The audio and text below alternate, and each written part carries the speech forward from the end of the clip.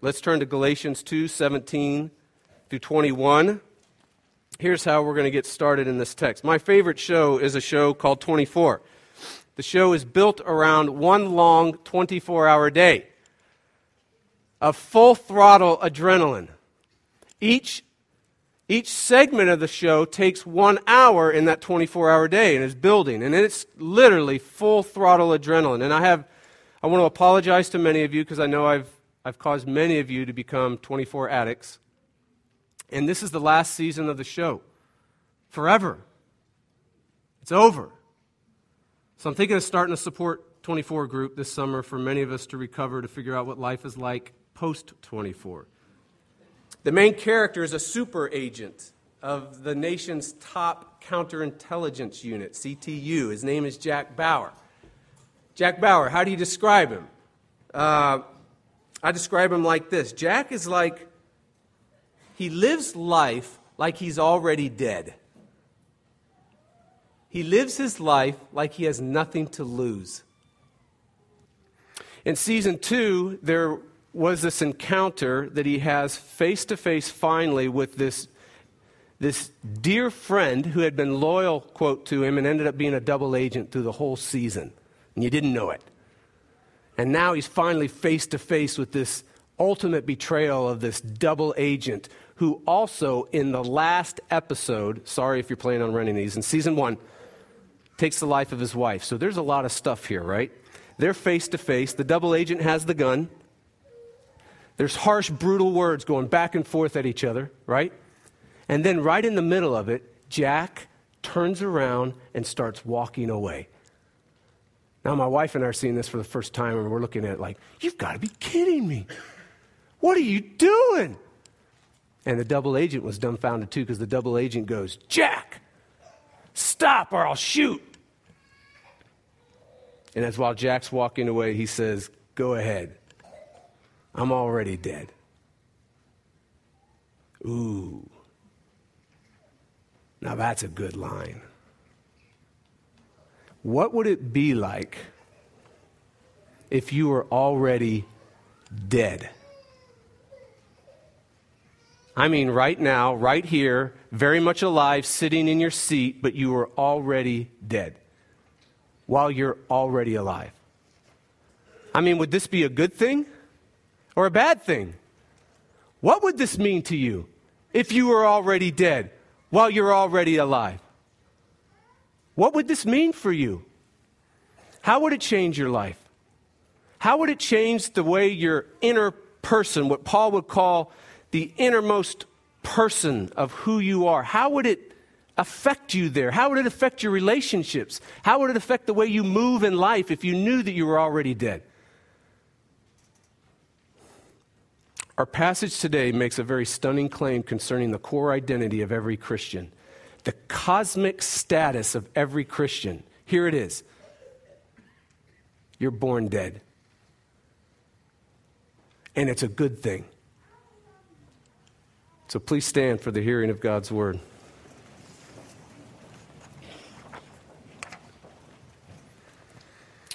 Let's look at 17 down to 21. But, this is a contrast, if in our endeavor to be justified in Christ, we too were found to be sinners, is Christ then a servant of sin? Certainly not. For if I rebuild what I tore down, I prove myself to be a transgressor. For through the law I died to the law, so that I might live to God. I've been crucified with Christ. It is no longer I who live, but Christ who lives in me. And the life I now live in the flesh, I live by faith in the Son of God who loved me and gave himself for me. I do not nullify the grace of God, for if justification were through the law, then Christ has died for no purpose. The word of the Lord. Thanks be to God. Please be seated.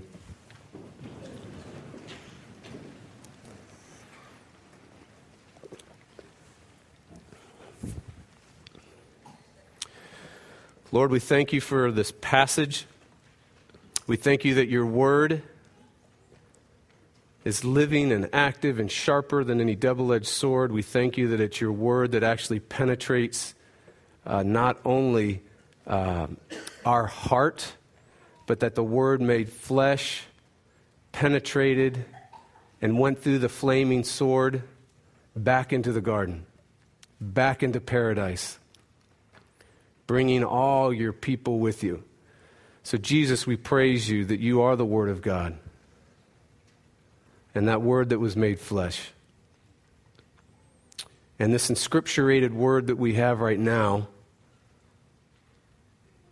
reveals you. It's all about you. So, O Lord, would you show up on the page? And as you show up, Holy Spirit, shine the light of Christ into our hearts. Replace the things that we hope and trust in that are a cosmic disappointment and bring cosmic disillusionment. And we ask this in Jesus' name. Amen. All right, where are we? We are in the middle of a 3-part series zeroing in on this passage. This is our last one. In Galatians, here's our placement. Galatians 11. Look at your text. You got your Bible. You're going to have to get out of your bulletin. Look at your Bible, 11 through 14. This is where we saw and found a big mess. This is where we saw racism, superiority, abuse of others, and a apostolic brawl that broke out over what's real Christianity. Is real Christianity a grace salvation, or is real Christianity an achievement salvation? What is it? And this apostolic brawl breaks out because of this Jerusalem follow-up team that was going through the Galatian churches that Paul had ministered to and was bringing in this false gospel, this substitute Savior, right? So Paul, in 11 through 14, that message has worked itself out into the behavior, and Paul punches Peter with this. Your mistreatment of others is arising out of a messed up message, Paul. Look at verse 14, just so we know what's going on. But when Paul saw that their conduct was not in step, when I saw their conduct was not in step with the truth of the gospel, I opposed them to their face, right? Okay, what Paul is saying, Peter, if real Christianity is everyone is saved by grace alone, then how can you act superior as if you're saved by your religious performance or your religious preferences or by your race? Does salvation, Peter, come by race, come by religious preferences and religious performance, or does it come by grace alone? That was his point. Now, so then Paul moves right to the message that was being messed up by the behavior that was being seen in 11 through 14. So he goes to the heart of the gospel, and that's when we go to verses 15 through 16. And in these two verses, literally one verse, the whole cosmos is packed into one verse in verse 16. The whole book of Galatians is writ small in that one verse. And here we learn there are two great ways to save yourself, two paths to try to build your life around, two ways that you and I can seek to justify our existence, seek to find the love and acceptance, cosmic blessings. There are only two ways. And in that verse, it's unpacked. You've got works of the law or faith in Jesus Christ. We were calling it achievement salvation or grace salvation. Our work salvation or Jesus work salvation. That's the contrast going on in verse 16. So it's huge. So then he moves into, as he tackles the heart of the message of the book, all packed into that one verse, then he moves on to, but is this Galatian gospel that I'm teaching, is it cheap grace? Is it? Is it, look, God forgives, it's his job, so pass the porn, please. Is Jesus a promoter of sin? So that's when we moved into 17 through 21. So our zeroing in has been dealing with that question, 17 through 21. Now, Paul answers this charge against his Galatian gospel in 17 through 21. And here's one of the incredible lessons we get out of this. We haven't zeroed in on this as much, but it's something that's vitally important. It's this. If you preach the Galatian gospel, you will be accused of cheap grace.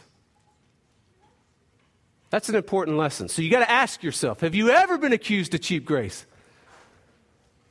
If you, Christian, have never been accused of cheap grace, that should be a warning flag for you. That should be a red flag. Okay? Now, we zeroed in on that 2 weeks ago. There's another lesson that we looked at last week, and it goes like this. Look at verse 18. He makes it real clear in verse 18. Here's the lesson here.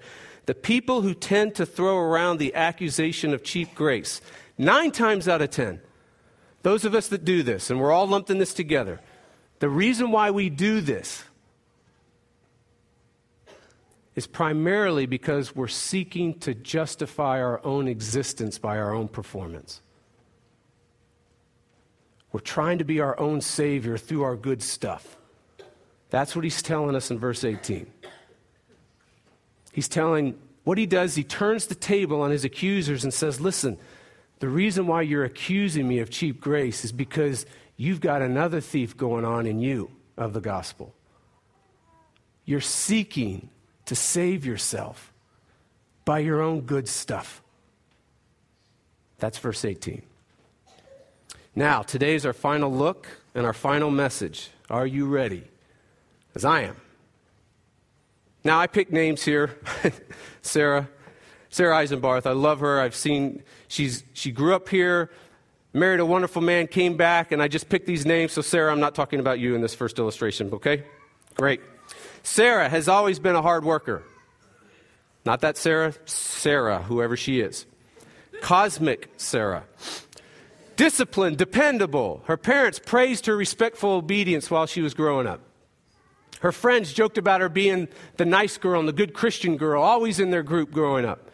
As the years went by, marriage and children were added, but also increased responsibilities, greater demands, bigger piles of stress came into her life.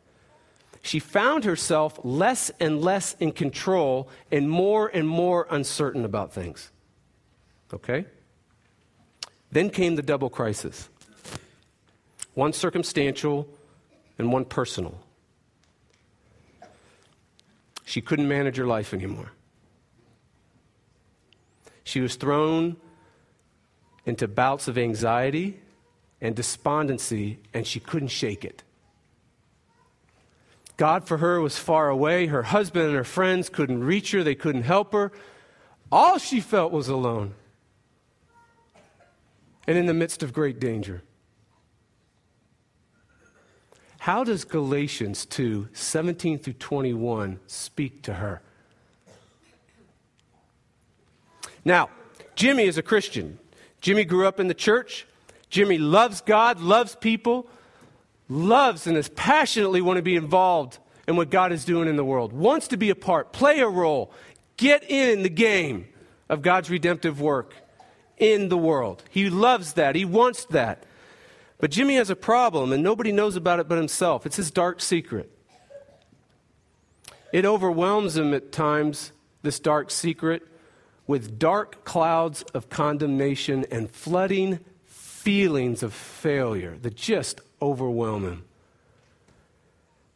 He's tried everything to fix himself. He's read every book. He's tried every spiritual technique. He's tried every spiritual exercise, every spiritual discipline. He's cried out to God to fix him, and nothing works. Instead, there's still this powerful pull to do the sin again and again. How does Galatians 2, 17 through 21 speak to Jimmy? One more. Jessica is not a Christian. She has no desire to become one. From her perspective, Christians are scary people. She lives for finding a boyfriend. She's convinced that a love relationship makes her alive. And so her plan is to have many boyfriends and eventually trade the boyfriends in for the husband, for Mr. Right. Now, her plan is probably around 30 to find Mr. Right. And if it's a wealthy Mr. Right, whew, she's good to go. How does Galatians 2, 17 through 21 speak to Jessica? All right. Galatians 2, did you see it in 17 through 21 when we read it? Did you see the plot twist in that passage? It's a phenomenal plot twist. Everyone know what a plot twist is? It's like having your best friend be a part of going after terrorists and that person being a double agent. That's a plot twist. Right? You're moving along in the narrative storyline and then, oops, something happens and knocks you off course of the storyline. Plot twists. In this passage, you're cruising along and there's a oops in this passage, a plot twist. Did you see it?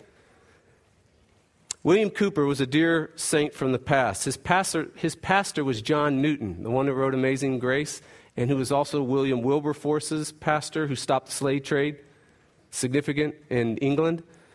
But Cooper wrote poetry, he wrote hymns, but he struggled with debilitating depression his whole life. He did not have a happy ending. In 1800, on his deathbed, he told his doctor, Dr. Lubbock, on his deathbed, I feel unutterable despair. Piper, in a study of Cooper, said this: mental health is, in a great measure, the gift of self-forgetfulness.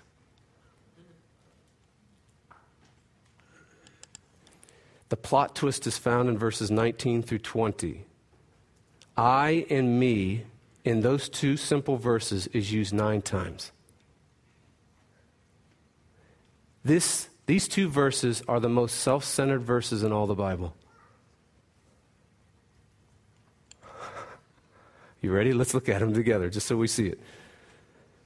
For through the law I died to the law, so that I might live to God. I have been crucified with Christ. It is no longer I who live, but Christ who lives in me. And the life I now live in the flesh, I live by faith in the Son of God who loved me and gave himself for me. Here's the plot twist. In a passage that's all about self, it's really all about forgetting yourself. In the most self-centered passages in the Bible, it's really about self-forgetting. In other words, it's all about me, but it's not about me. Do you see that? There's the twist. How? How does that happen? This is the point of the passage. This is the point for today. Here's how. The gospel tells you, brothers and sisters, if you're a Christian, the gospel tells you you're already dead.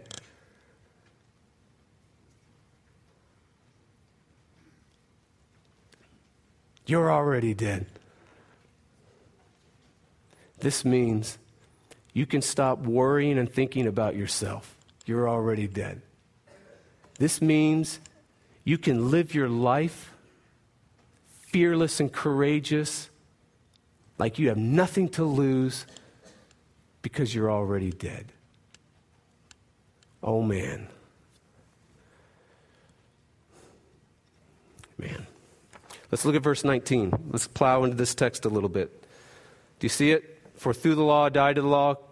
Paul is saying to the Christian is born dead to the law. You're already dead to the law, Paul is saying to the Christian. You don't have to worry about yourself. You don't have to think about yourself anymore. You're already dead to the law. You're a dead man walking. Here's the point. What does this mean? If he's saying you've died to the law, what does it mean? Well, let's look what it would mean if you were alive to the law. Let's say what the text would say in other places in Galatians. We're going to see Paul says you're under the law. To be alive to the law is to be under the law. So what would it look like if that was the case? Here's what it would look like. If you were under the law or alive to the law, you would be under the law's driving demand to be perfect in everything about you. In order to get God, in order to get his blessings, in order to have cosmic acceptance and happiness, you would have to be unutterably perfect.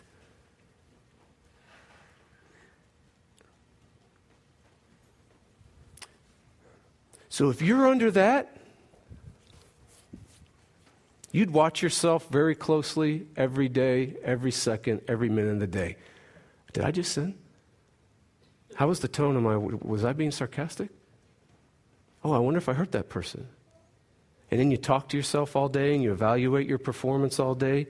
You think about yourself constantly. You compare yourself to others habitually. and your world gets reduced to how you're doing.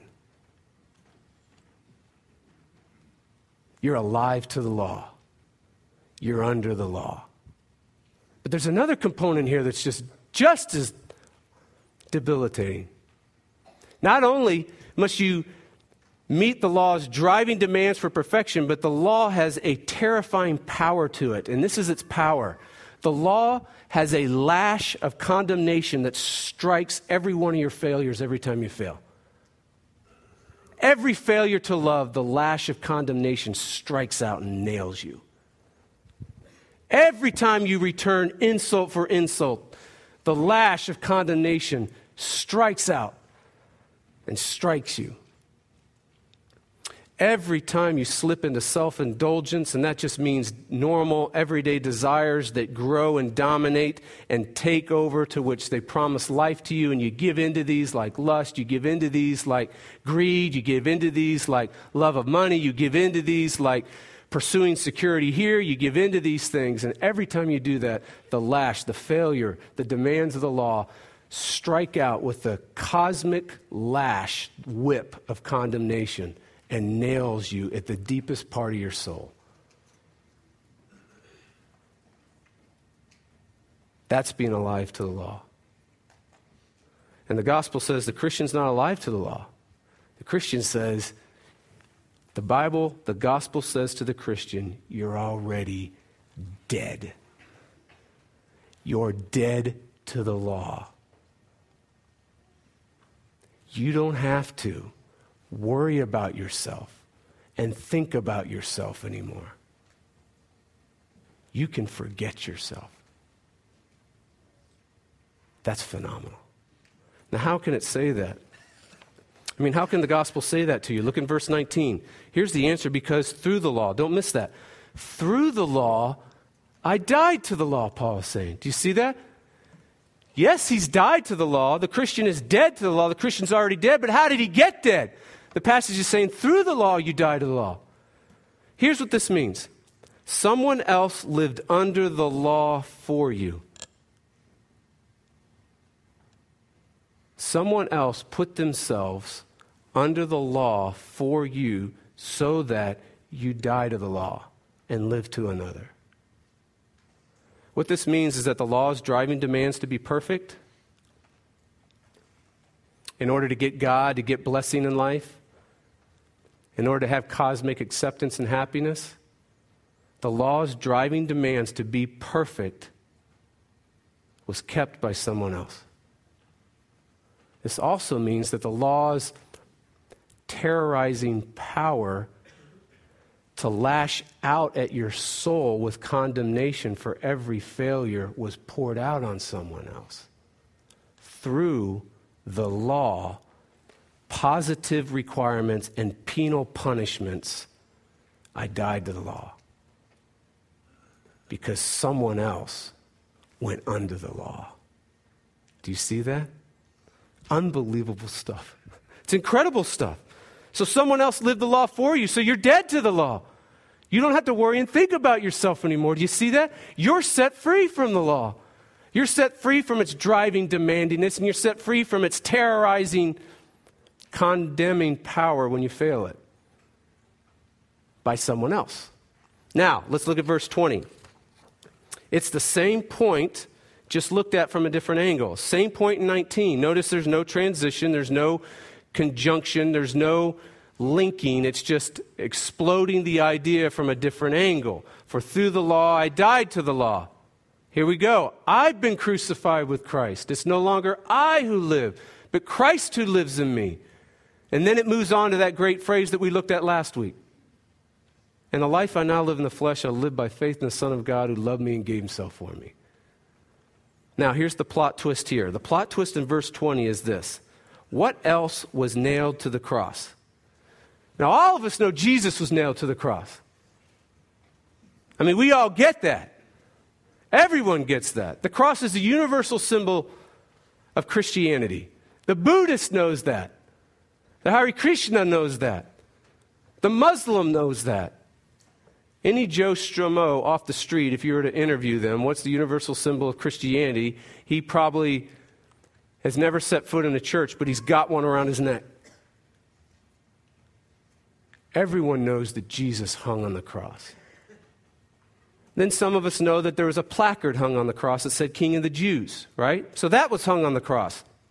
And that King of the Jews was the jeer of the skeptic. That King of the Jews was the horror of the religious person. No, he can't be. God forbid, he really is. And that placard, King of the Jews, is the glory of you and me, right? But there was something else that was hung on the cross. And we're told in Colossians, a certificate of debt was hung on the cross. The debt of sin was hung on the cross. And this certificate of debt is what we just looked at in verse 19. The law is the greatest accountant in the world. And the law, and going through the accounting books, makes strikes every time there's failure to the law for every single human that walks on the face of the earth. That certificate of all the strikes of failure to keep the law, not just an external conformity, but an internal heart conformity in the passions and the desires of your heart, in the deepest trusts and hopes of your heart. All failure there is marked as a certificate of debt that demands payment. That certificate of debt hung on the cross.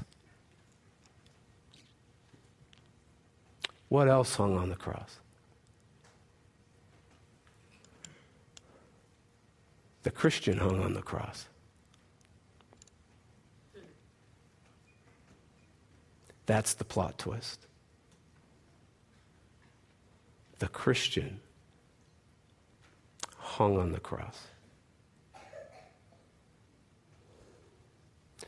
That means you're already dead.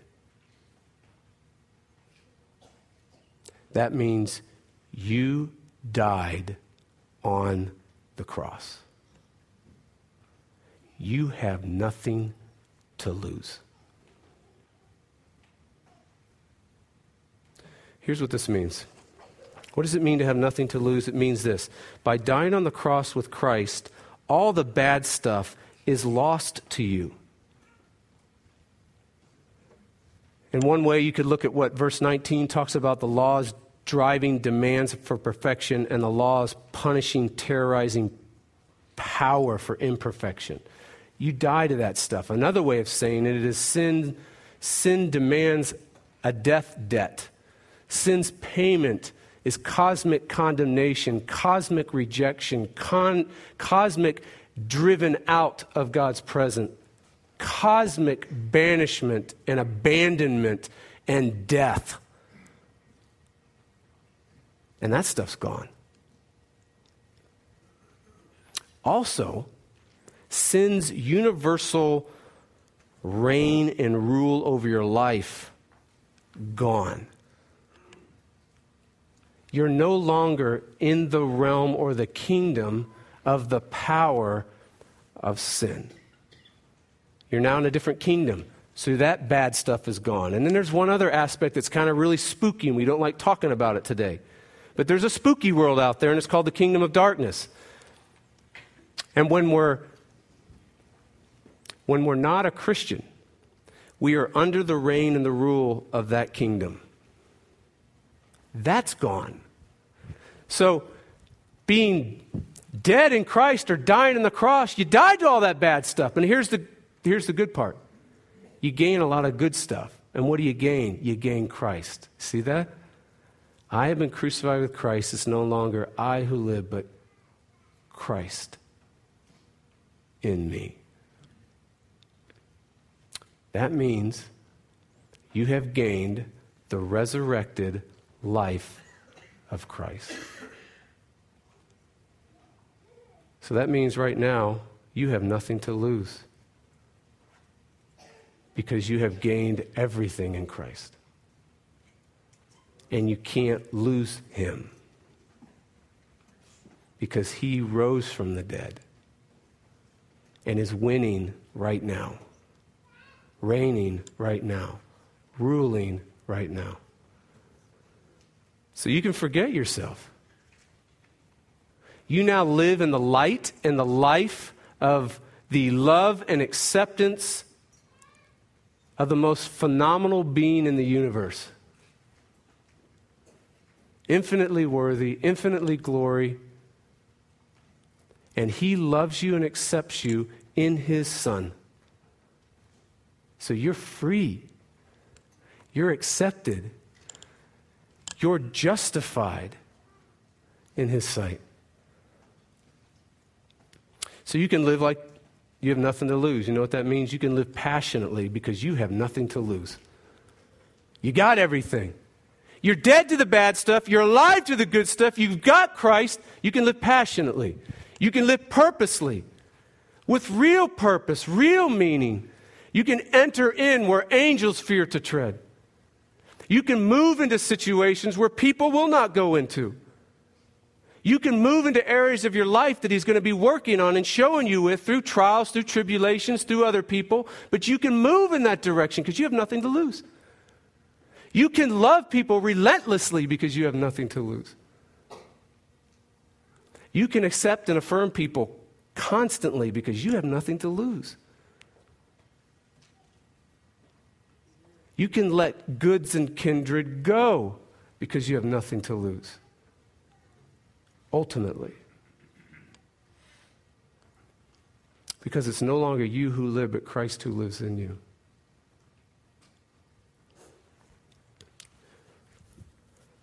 You can walk away with a gun in your face and say, I'm already dead. I don't have anything to lose. Man. So how does Galatians 2:17 through 21 speak to Sarah? All right, let's go back to our three people. How does this passage speak to them? This is how we're going to end.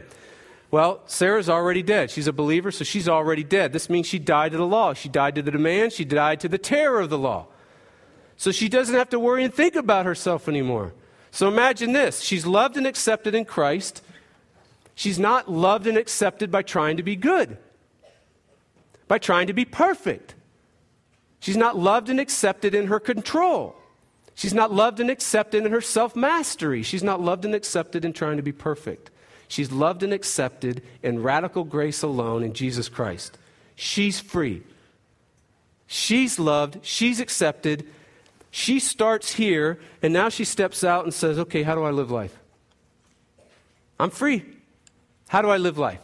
So now, when demands and responsibilities and stress increase, when crisis comes circumstantially or personally or relationally, when this stuff comes, because it will come, now she can rest in the law keeping of another and the law punishment of another.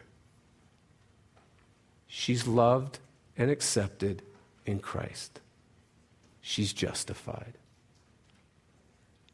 So she's safe. She's secure. She's okay.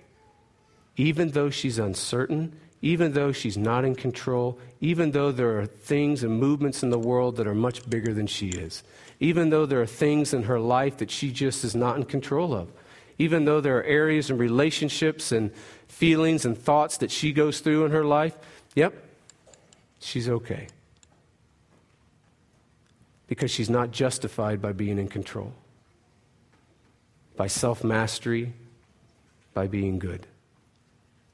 Now, how does Galatians 2:17 through 21 speak to Jimmy? Well, it speaks to Jimmy the same way. He's already dead. She's already dead, but what she needs to realize is she's dead to the law. What Jimmy needs to realize is that he died. He died on the cross. And so what this means is that Jimmy has nothing to lose. The bad stuff is gone. The good stuff has come. He has Christ. This means he is loved, accepted, and no longer under the reign and the rule of sin's bondage and control and rule in his life. So this is what this means. He can take his justification in Christ and bring it to that secret sin. And if he takes his justification in Christ and brings it to that secret sin, guess what happens to that secret sin? It loses its power. The power of the secret sin is its promise to give him love, acceptance, meaning, and happiness. That's the power of the secret sin. That's the enslavement of the secret sin. That can't be removed.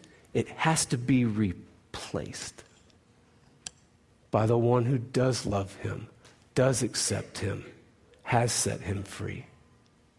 So what he's looking for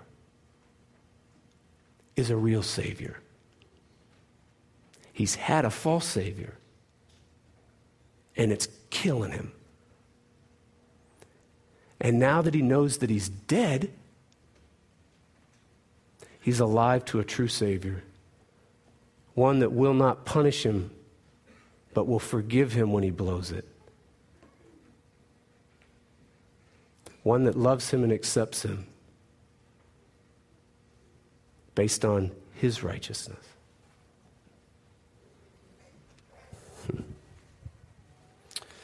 What about Jessica? Last one.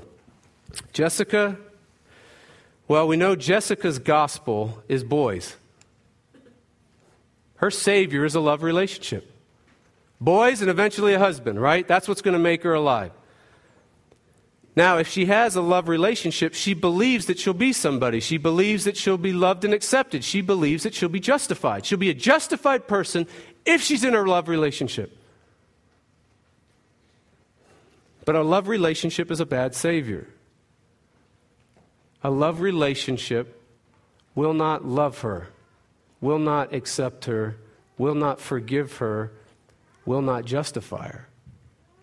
In fact, when she blows it with the boys, blows it with the husband, who she is starts being utterly devastated at the core of her being. She's losing herself. She's losing her love. She's losing her acceptance. She loses her justification in life.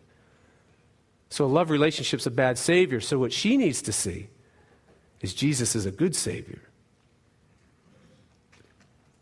And Jesus proved that he was a good Savior, not by punishing her and demanding from her, but by, as the text says, he gave himself for me.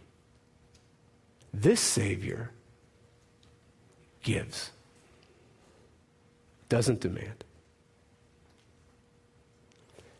Gives. Even gives what he demands. If he demands obedience, guess what? He gives the obedience to obey him. Demands faith, he gives the faith to trust him. This Savior dies on the cross for all her false hopes and trusts and substitute saviors so she can be forgiven. And this Savior lives a perfect life so that she can be loved and accepted truly, not in her love relationships. So here's what we got. Here's the point. We've zeroed in 3 times in this passage. Hopefully you have come to see the wealth of the riches that are found in these powerful 5 verses. The gospel says to all who trust Jesus, you're already dead. You can stop worrying and thinking about yourself. You can live your life like you don't have to fear losing anything. So the gospel, this is what the gospel does. The gospel makes, you know what the gospel makes? Self-forgetting people. That's what the gospel makes. It makes people that do not think about themselves. It makes people that are not running through their minds and their hearts all day about themselves. The gospel creates self-forgetting people. So you can, brothers and sisters, forget yourself and get on with living. Amen.